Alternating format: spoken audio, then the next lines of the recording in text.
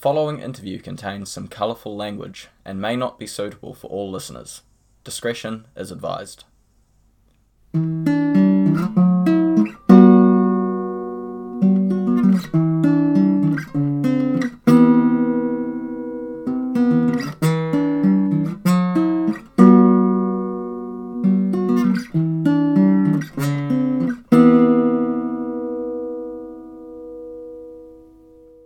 Kia ora koutou, Tama here to welcome you back to the summer season of Pod Uni. In this episode, Colin interviews Luce from Shit You Should Care About, or Siska for short. Siska is a multimedia news platform aimed primarily at Gen Z, but some of the earlier generations are big fans too. Luce started Siska while she was in uni, along with her two best mates, Liv and Rubes. They like to take the news and focus on the more heartening aspects, making it more fun for you and me. Be sure to check out their website, shityoushouldcareabout.substack.com, where they have a daily newsletter along with heaps of other cool stuff, or give them a follow on Instagram, Twitter, or TikTok. All these links are in the description. Over to Luce and Colin. Kia ora everyone, I'm Luce. I am the founder of a media company called Shit You Should Care About. I write a daily newsletter. I post on all of our socials. I basically read the news so that all of you don't have to and try and make it as least depressing as possible. But I can't do this on my own. So I have a team of 3, my best friends from high school. I think we were 15 or maybe younger when we met. We've got Rubes, who runs the commercial side of the business.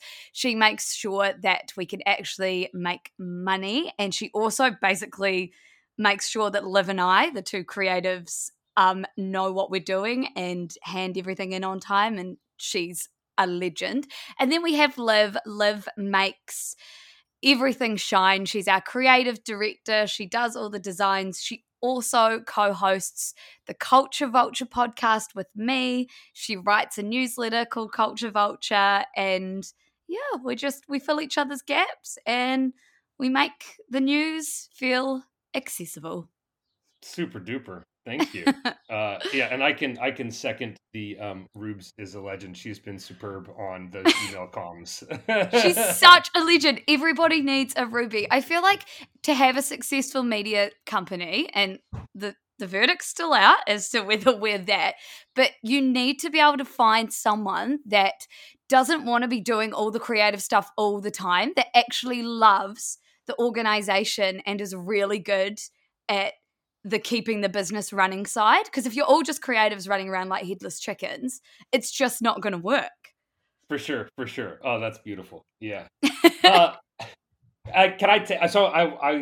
I love listening to your podcast, and I appreciate how you kind of ease your way into them by just sort of chitty chatting about recent in your life things. This is not as recent as some of your other things because you've been up to tons of things in the past few months. But as a Texan, I want to know a little bit about your trip to Texas. Okay. Favorite food? What did you have there? You're like, oh, I love that. Oh, the barbecue. I went to Austin, and I like the cream corn. I didn't know. I never had cream corn from a can. And I went over there and like brisket, cream corn, mac and cheese. I'd never had proper mac and cheese. Austin, like this is aside from the food, all the music. Where are you from in Texas? I'm from Austin. That's my hometown. Oh my! Yeah, I know. Like literally want to move there. It was so cool. Seriously, I was a bit worried. I was like, Lucy, what are you doing in Texas? Like, you know, their track record with XYZ. But then I went over there for work, and thank God I did, because I think Austin is so cool. There was a live music in the airport. Yes, in the airport. Yeah. Oh, so I really want to go back. I want to go to South by Southwest. I need to go back. Oh, for sure. Yeah. I'm sure the Siska could find its way into South by.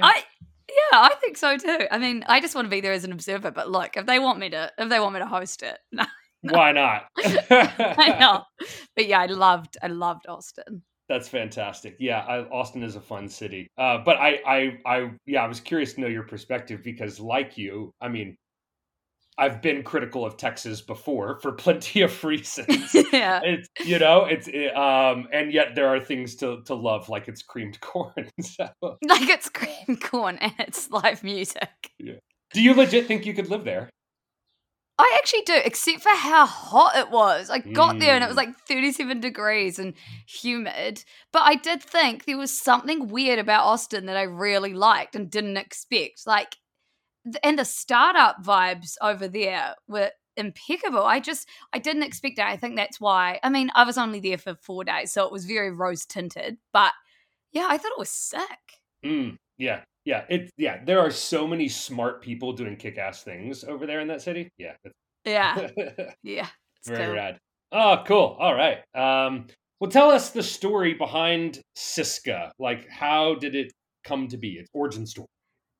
Its origin story.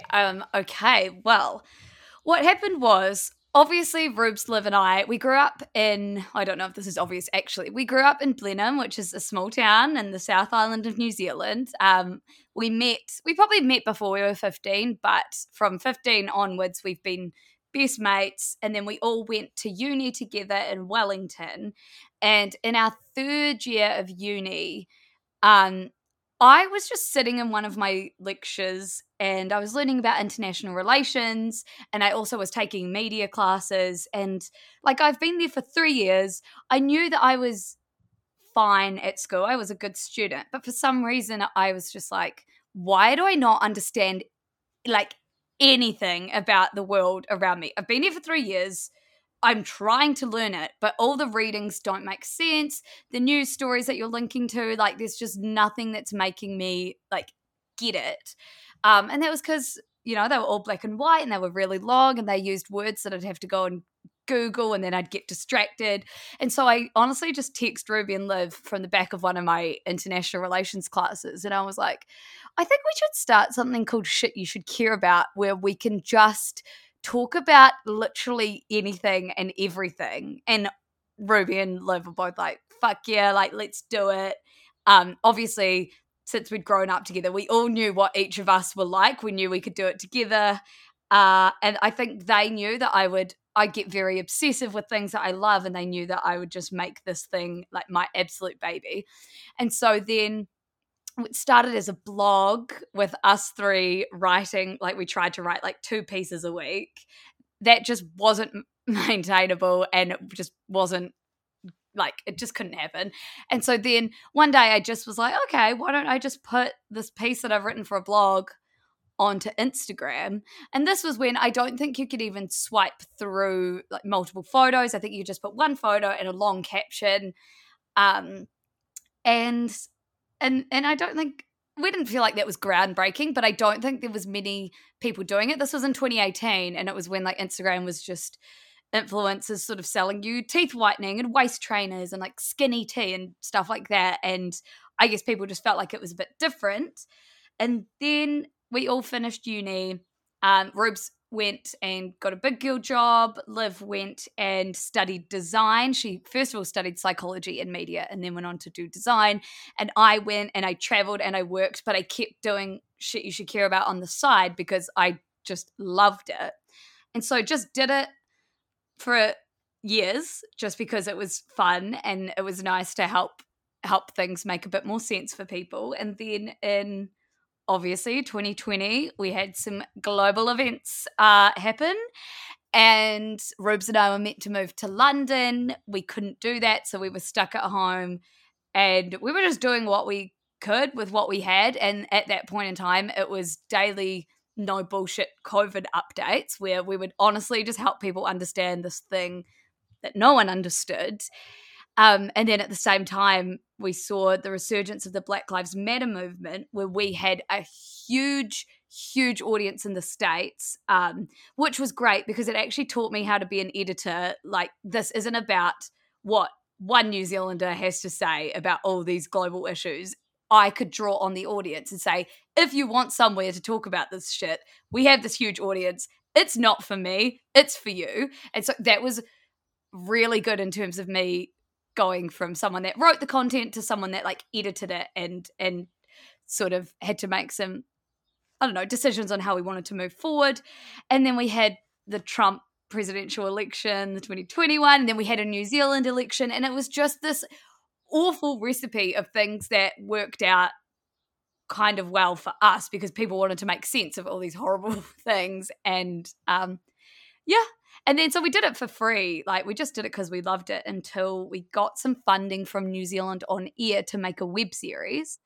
And that was in 2021. And then Liv and I moved up to Auckland. And then when that funding ran out, we sort of thought, we can probably do this. If we really try, we can try and find some companies to work with that might help us make this thing a full-time gig. And so then we poached Ruby from her big good girl job and brought her back in-house.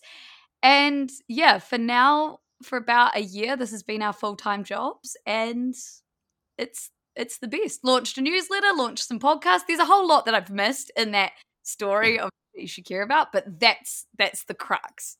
Yeah, that's superb. I love that it has its origins in the back of a lecture hall, because I feel like so many terrific things happen at uni that aren't about like whatever a lecturer is saying. Actually, that's probably the least important thing, but it's the coming together of yeah. And this was a direct. And it wasn't because the lecturer was a bad lecturer. They were brilliant. It was that it wasn't working for my brain, which is very, like, as soon as something's not grabbing me, and I think this is for a lot of young people now, you can't focus on it and you switch off. So it was like, how do we make the news something that, like, grabs young people? Yeah, and especially at such a tumultuous time, like you said, right? So you're in some ways making, like, not just making lemons out of lemonade for y'all, but actually like really helping audiences better understand these totally absurd world situations. Yeah. I think that's what keeps it. People always ask me, how do I not get down in the dumps? Because my whole job is reading the news and reading these terrible things that are going on. And like half of that is because I make a really conscious effort to make it enjoyable to read, which means I also have to find enjoyable things. Sometimes that's not the case. Like I said before, I've learned how to be a good editor, and that means that some stories you don't put a funny story after, you know? If you're talking about abortion rights in Texas, you don't follow that with a funny story. So sometimes it's good for us all to sit with things. Other times you can put a Harry Styles photo in there to make people, you know, finish reading the news on a high note. But then also I'm like lucky because I get to feel like I'm doing something about the news, the terrible news cycle. I have the privilege of not just reading it, but also then feeling like I'm turning it into something better, which is how I can keep doing it, because I genuinely feel lucky to be doing the job. Yeah. Oh, that's so good. So tell us more about because you've got so many different media platforms now that you're across. Can you give us like a little picture into like that timeline? Like, how is it that you decided, oh, now we need a newsletter. Now we need this, that, and the other. What was missing that led to the impetus to create each one of these different kind of platforms that you're across?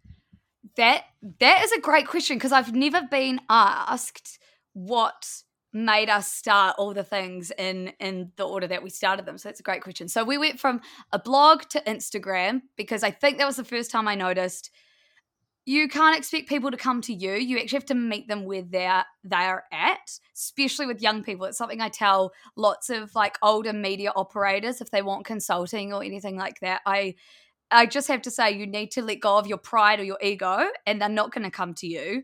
Go and meet them where they're at. So anyway, we started Instagram, and then I've always wanted to do a podcast, and Ruby and Liv really didn't want to, but that was a case of, please just do this weird thing with me. And this was in 2020, so we were all locked down. We sold some tote bags, raised some money for some microphones, and then sat on my bedroom floor and released this shocking episode of the Shit Show, our news podcast. But I think that came out of just feeling like we needed a place to give people a bit more context and a bit more nuance to the news, because as soon as we started posting news on Instagram, I'd studied the media. I knew that this wasn't how people should be getting all their news. It was just a good way of giving a starting point. But then I was like, well, if we're giving people a starting point, we better like follow it up with like the next point. So we started the podcast. Yeah, I made Ruby and Liv, and thank goodness I did, because now the podcasts are like the best part of our thing. Well, one of the best parts. Actually, the newsletter is my reigning favorite, but we'll get to that. Okay. And then the next podcast, the Pop Culture Podcast, that was born in 2021, and that was because we needed to be able to make this a full-time job. And Neon, the New Zealand streaming service, they were streaming Love Island, and that's our favorite reality show. We said to them, let us make you a Love Island series. And they said, okay, we'll give you X amount of money. And then it turned into just a general pop culture podcast. But that one came out of like business reasons and has now become like the more popular of the two podcasts, because it's just a really fun one. Culture Vulture. So Culture Vulture, yeah. So we have, two podcasts. And then another reason we started the podcast was because we started getting shadow banned and threatened on Instagram that we had a few of our posts taken down, a few of our posts about Black Lives Matter, not for any reason that we can find out, but because when we reached out to Instagram, their bots or their algorithms decided it was hate speech or whatever and took them down. And then we had your account may be permanently deleted thing. And I was like, we just can't have a Zuckerberg owned company owning our whole audience. That's just not smart, and it's just not gonna work for us. And so the podcasts were a way of diversifying that. And then we were really at this like quite a defining moment where we were all on this full time, but we only had an Instagram, a Twitter, which is great for engaging with fans. That's what we use Twitter for, and the podcasts. But it just didn't feel like enough. And everyone was like, well, you need to make an app, or you need to make a desktop website. And I just knew, I was like, no young people are going to come to a desktop website. No one's going to download another app. But like, what should we do? And then I met Duncan from Duncan Grieve. Slam Dunk, yeah, from the spin-off. And he became just my mentor / bestie. Like, he learned heaps from me about young people, but I learned everything from him about all the mistakes he'd made starting the spin-off. I could avoid them. And so that's one piece of advice I actually always tell anyone that I'm speaking to is you'll have so many people trying to give you advice. You shouldn't take most of it, but as soon as you find the right advice, that's when you should follow it. How do you know it's the right advice? Your gut, honestly. if it's your like shit you should care about, I feel like most businesses maybe aren't an extension of you as much as this is an extension of me, but it's like, honestly, it's like another body part. If it feels wrong, most of the advice we got just felt really wrong. And then Duncan was like, hey, have you thought about starting a newsletter? And then I did so much research into like the Morning Brew and all these newsletters that were really big at the time. This was like early days of Substack, I think. Newsletters weren't huge. But then I just thought, this is something that really feels fun. It feels like I can do it. And then, of course, me being me, we went into another lockdown. Lockdowns have been very momentous and pushing shit you should care about forward. Went into another lockdown. I needed something else to do.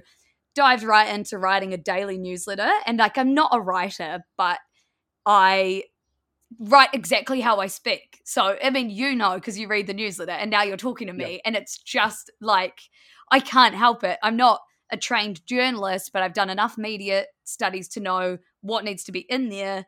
And I have enough of a tone of voice to know that I can make it interesting, that I merge them together and make a lot of mistakes, but you're going to do that in a daily newsletter. And so, the newsletter came out of needing to diversify, also needing another product to like put advertising in or work with partners in or give away tickets, somewhere that wasn't owned by someone else. I think owning our audience has been really important for me, especially just because I'm terrified of, I don't know, watching what's going on with Twitter. We've had to move newsletter platforms because Review, who we used to send it from, is being closed down or Yep. potentially being closed down. And so that's another thing.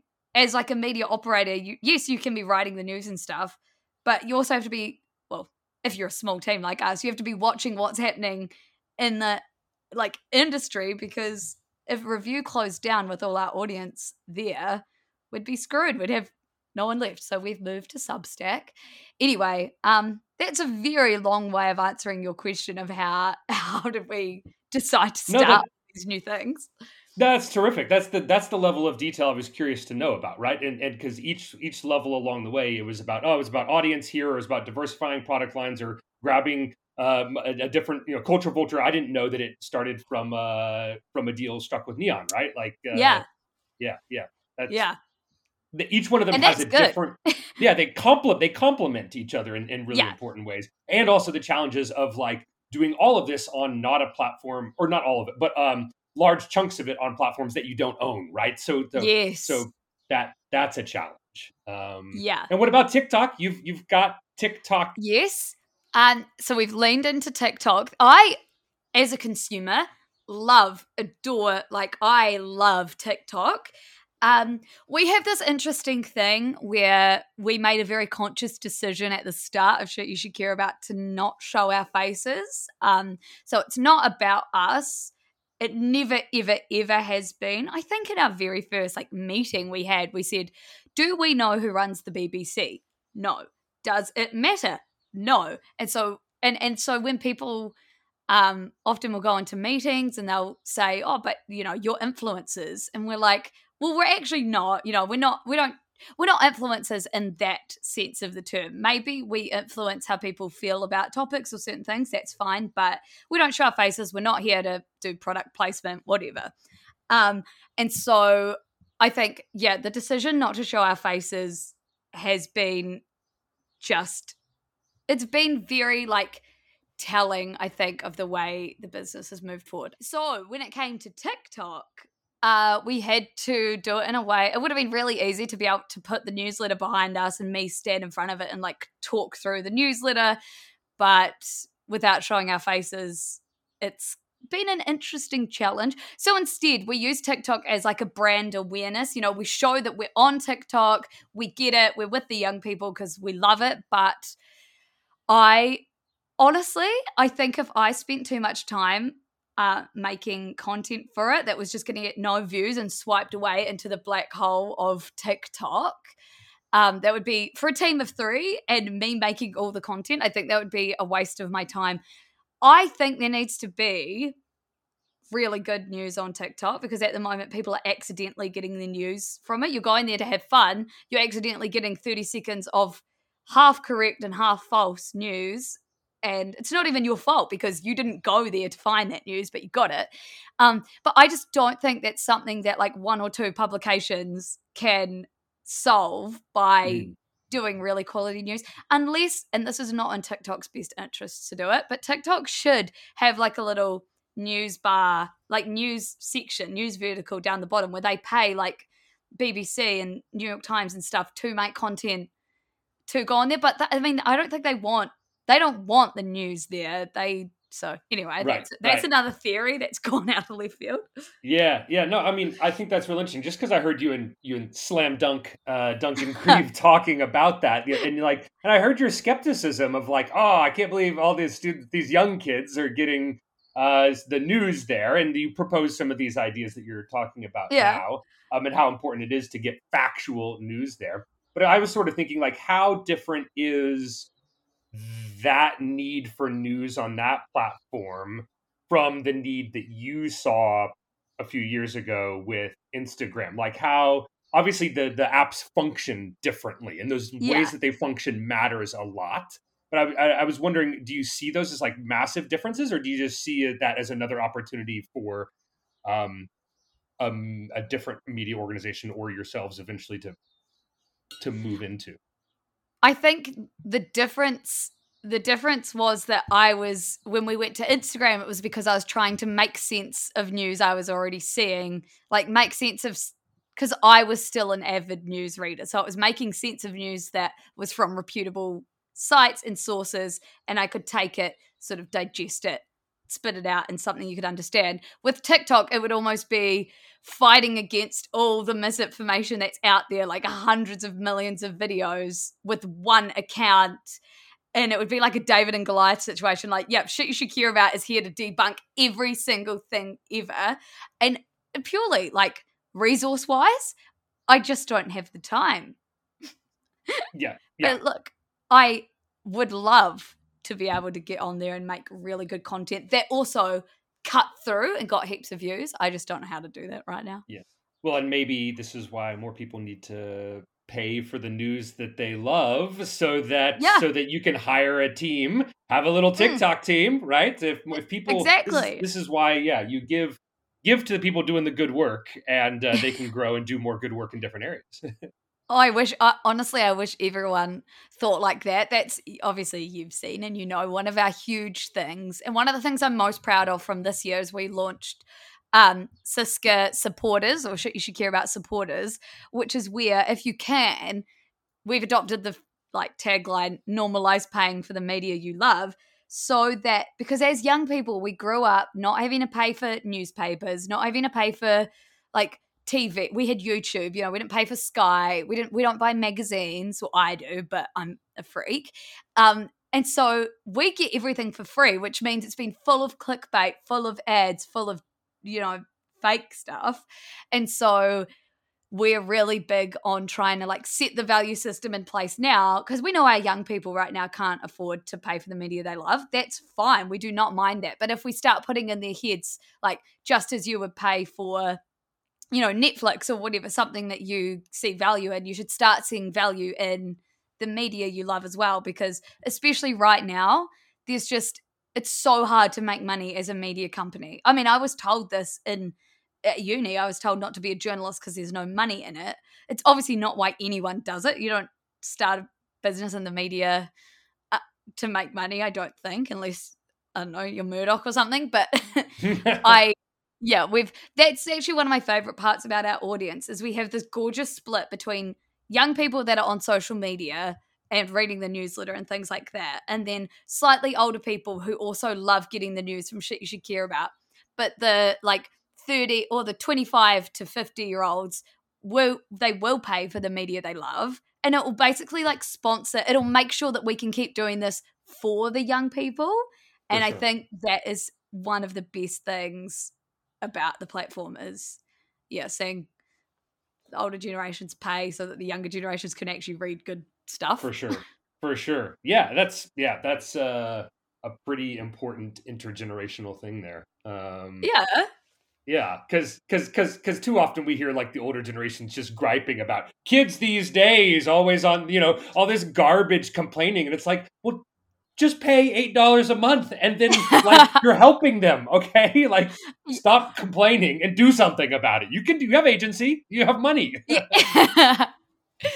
Oh, I love that. Yeah, I get so many responses to the newsletter and it's always, I know I'm definitely outside of your usual demographic, but XYZ. And it's no, you're actually not, because you are not. The amount of people that I get every day saying that exact line, we write news for everyone. It's not just for young people. And in fact, it's largely for all of my dad's friends love Shit You Should Care About. And it's that's the coolest thing ever. Cool. Yeah. See, that's the thing. I appreciate that, because so many people I bump into say, "Oh yeah, that's the news group for Gen Z, right?" Or people be like, "Oh, I'm only on it." I'll meet someone who's older than me who's "Oh, I'm just on it because I want to know what Gen Z's up to these days," And I'm like, but actually you love it, and and also your audience is way more diverse than I think than people think. So tell us a little about your audience, and it might differ across platforms. Tell us, demographics or location, right? Tell us about your audience on these different platforms and how you've gotten to know it, have they evolved, that kind of stuff. So first of all, one thing about us is we've never, ever, ever, ever, ever had or used the phrase target audience. I just think when you're talking about news, having a target audience is just a weird way to go about it. It's it's affecting everyone. It's happening to everyone. So anyway, so we've always just, like Ruby and Liv have never once told me to alter my tone to talk to certain people or pick different stories to talk to certain people. It's always been just go with your gut and just talk about whatever feels like it's bubbling or feels like people might not know about it, or the audience. Like half the stories I talk about is because I have been pointed it out by our audience, which is much smarter than me. So maybe that's our target audience, is people smarter than me because they help me every morning do the news. But in terms of where everyone lives on Instagram, which is the place, we can't get many insights from any of our platforms because we're using platforms. Yeah, we don't own them. Yeah. And it's just data stuff. We don't want to ask people for too much because we don't want you to feel like you have to give us things about you. But 50% of our audience is from the States on Instagram. Yeah. And that's kind of reflected across the board. And then we have Canada, the UK, Australia, and then New Zealand. I think only about 4% on Instagram is from New Zealand, which kind of works out relative to the size of these countries.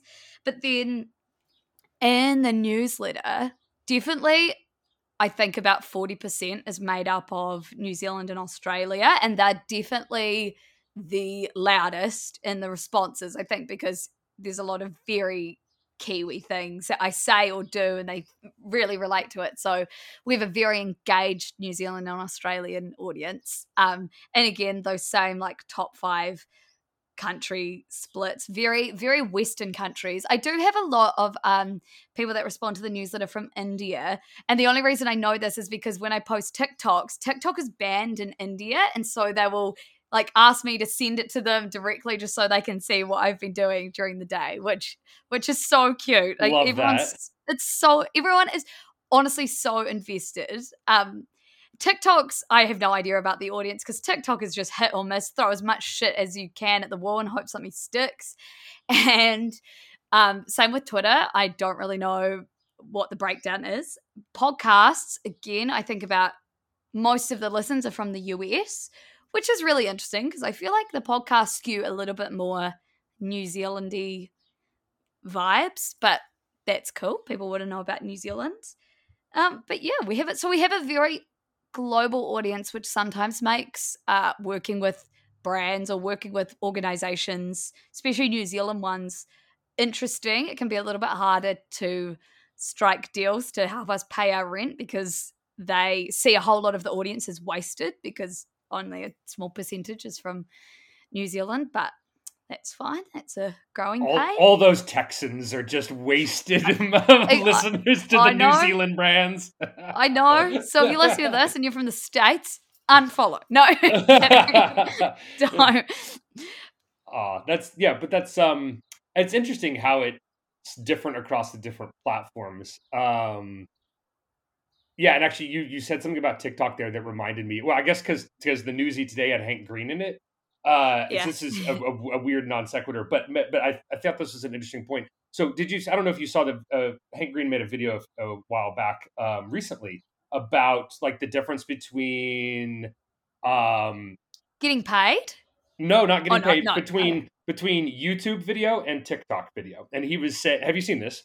No. Okay, it's really. I think you'll find it interesting. He was sort of saying, look, the difference between YouTube video and TikTok is not the length, is not the verticality. The difference is on YouTube, you select what it is you want to watch. On TikTok, you select what you want to keep watching. That is the fundamental difference for him between those two. And I thought that was so smart because I think that's such an interesting. To think about that through the lens of the news is really interesting, right? That you don't have as much control as a viewer of, say, TikTok over what you're getting. That is interesting, and especially in terms of the news, because imagine if on TikTok, imagine if you got your news from TikTok. So many people do. But there's like this one story about 4 students in Idaho, I think, that were killed. And we were talking about it at dinner last night, and 2 of us had seen the story, and then our TikToks were flooded with it. And 4 of us at the table had obviously not come across any of it. So they had no idea about this news story going on. So it's not this like one calibrated area where everyone's hearing and seeing the same news. It's like 2 of us can't stop thinking about this one tragic thing that's happened, and the rest of us are oblivious to it, all because TikTok's decided. Yeah, that's really interesting. Yeah. Ugh. And I'm sorry that the U.S. Continues to dominate your news coverage in ways that are just always tragic. It seems like. It's not your fault. It's not your fault. Fair enough. I always feel like I'm running around apologizing, especially from Texas. Like the first time I lived abroad as an undergrad was during George Bush's years, and I lived in Austria. And I just felt like I was constantly apologizing for everything that our Texas president did. Oh, God. Well, but, I mean, it gives me something to write about. So yeah, I guess so. Right. It keeps you employed. Hey. Yeah. Actually, so that's an interesting question. Can I ask you about like the things that you write about? Like, I was thinking as I read through the newsy this morning, not just how damn early you were awake preparing the newsy, but also like I'm really curious to know what makes the news and what doesn't. And I know that before, I think somewhere you said, go with your gut, kind of where you have these dinner time conversations like you were just talking about, and like, not enough people know about this. So it sounded the way you've talked about it before as gut or instinctual, but like maybe a way of like pinning this to like a little more detail. It's like, what didn't make the news today? What? Yeah. Okay. Is that useful? Like, should I read through what the news is today, or do you have it memorized off the, because you just wrote it so fresh? I don't have it memorized because I'm like a sieve. I'm writing about it, and then I have the rest of my day to have to think about. So, no, I remember what didn't make the news today. Oh yeah, and it's like it's a bunch of things. So, first of all, on Monday mornings, it's always a big day because the news has happened over the weekend. I don't stop reading it, and the news doesn't stop happening. So I my like notes app or my Slacks to myself is just things I've thought about over the weekend that I need to remember to put in the newsletter. By Monday morning, most of them get bumped because something news happened. But I try to have a mix of like hard news stories and then pop culture stories, and then sometimes a column from like Bell or Slam Dunk, or today we had Hank Green in there. And so I try to have like 5 plus a mundane poll. That's a good day where I'm not hungover and I'm up early and I'm writing the news. But like some days, if it's too much pop culture, that's one thing that I love, and that's hard about having an engaged audience, is that people will reply to me and be like, there was no real news in this today, or like I will often get it just and it doesn't affect me. It keeps me like accountable for writing a good newsletter. But anyway, so today, like I think we had quite a few like hard news stories. We had Elon letting Trump back on Twitter. We had the COP27 conference meetup where they decided that richer countries should pay poorer countries. What else did we have? We had Hank Green in there talking about socks. Yep. Awesome Socks Club. Awesome Socks Club. We had a mundane poll about Kit Kats. Are they cookies or is it a chocolate bar? What do you think, first of all? Chocolate bar, and it's so far dominated by chocolate bar thinkers, that poll. Okay, good. And then I can't remember what else we had. So you had the Justice Department investigating Ticketmaster. Yes. So that's like pop culture, and that's my favorite type of story because it's pop culture and it's like hard news. And I feel like that is where we shine. And I'm about to record a podcast all about that. Anyway, awesome. So there was these stories, and all of them to me were kind of hard news-ish stories, but that's because I bumped and I forgot to take it out of my intro. Like I was going to talk about Harry Styles and Olivia Wilde breaking up, but the newsletter was too long and that just wasn't as important. I was also going to talk about Qatar and the FIFA World Cup, but that needed more time. It needed more energy and time in the newsletter. So that got bumped. and maybe I'll do that on the shit show or in another episode or in another newsletter where it isn't surrounded by all these other stories. So it is gut instinct, but then it's also like editorial, like just things that I know are going to work with the audience, and length of newsletter and how much time the audience have in their day. But yeah, it's all still floating around in my head. I know where to put each thing that I've bumped. It's like an ecosystem in my head, right? So it's interesting. But that's a great question too. Well, that's terrific. I really like that answer. That gives us a picture, because I think the way you're describing it is like the things that need more nuance. Well, they need to go on a different platform, or maybe a particular audience or something. So you can throw stuff on the podcast to really dive into it. There's also a timeliness to it, like Musk and letting Trump back onto Twitter. Like that's hot. That's coming now. That's a one and done event. But FIFA World Cup, that shit show is going to be going on for a month, right? You have space to like attend to that when you need to fill a gap sometime after it's been stewing in your brain for a bit. Yeah. And then there's stories like I should really follow up, and if I could, I would, but I can't follow up on most of the stories I write about. And I wish that I could, because most of them have developments, right? But the vibe of the newsletter is people sort of want the overall breaking story, and only when it has a really huge development, like with Brittany Griner in the States, I follow up on that maybe once a month, because it doesn't have huge developments all the time. And so there's things like that I have to decide when to actually follow up on a story, and often I'll forget because the news cycle, we lose interest, and so it's an interesting balancing act. But the newsy definitely serves a purpose that's very like a very obvious purpose in my mind, which makes it easier to choose stories. And so like, how do you see the difference between news media, influencer, creator, like where those three overlap, and like why it matters? I think because we grew up when influencer was kind of like a dirty word, and so we wanted to be able to be taken seriously in our field, which we we are in between, I would say, creator and news media, or just media in general.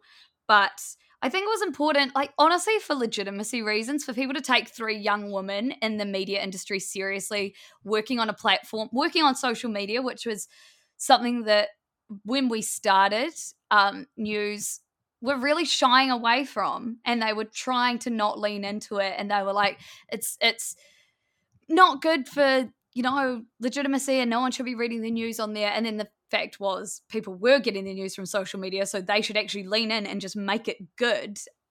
So I think for a long time we didn't get taken seriously, or we got underestimated, and now it's sort of, because we've insisted on saying we are a media company, we do the news, we also do culture stuff, we also create content on behalf of people. I also like making memes, like we do it all. And I think now that's what all news agencies want to do or want to be. So by us saying that we are like a news organization from the start meant that we are the one that they now look to either copy or to come and ask for advice about how we do it. And to which I always just say, if you want to reach young people, you need to hire young people. That's like the number one. Yeah. Instead of being dismissive of young people and saying, oh, you're on your social media, go pay them. They know the social media really damn well. Yeah. Or shit, no, lost my train of thought, and it was probably going to be controversial anyway. Oh, I interrupted you. I'm sorry. No, it's fine. I honestly think it's the wisdom teeth medication that's making me like forget where I'm at. But no, I think it's a legitimacy thing most of the time. It's just making sure that we always center being a media company in front of everything else that we do. And if you don't see that, or if you want to call us influencers or whatever, then that's fine. But don't sort of I don't think it's fine. Advice. I think that's being dismissive of smart young women in a way that sounds pretty sexist. Okay, it's not fine. Can I ask you? So one more thing about sort of related to this. I think and related to my head is about authenticity. Right? You said previously, like you always make sure stuff is in your own voice, um, and yeah. Anyway, so I'm sort of interested in this idea of authenticity because you share lots about personal life, right? Bolly belly, wisdom teeth, all this stuff, right? Yeah. I'm curious to know what the authenticity, personal authenticity, brings to the news that you're sharing or to the cultural information that you're sharing. Like, why the emphasis on authenticity? Well, one, because I literally can't operate in any other way. Like Love it. I think the reason that we can be such oversharers is because we don't show our faces. So we have this level of our online life. People know heaps about us, but if they saw us in real life, they don't actually know who we are. So we're really safe and we can be really open and authentic. I think the two biggest values for young people is transparency about when you've got something wrong and authenticity.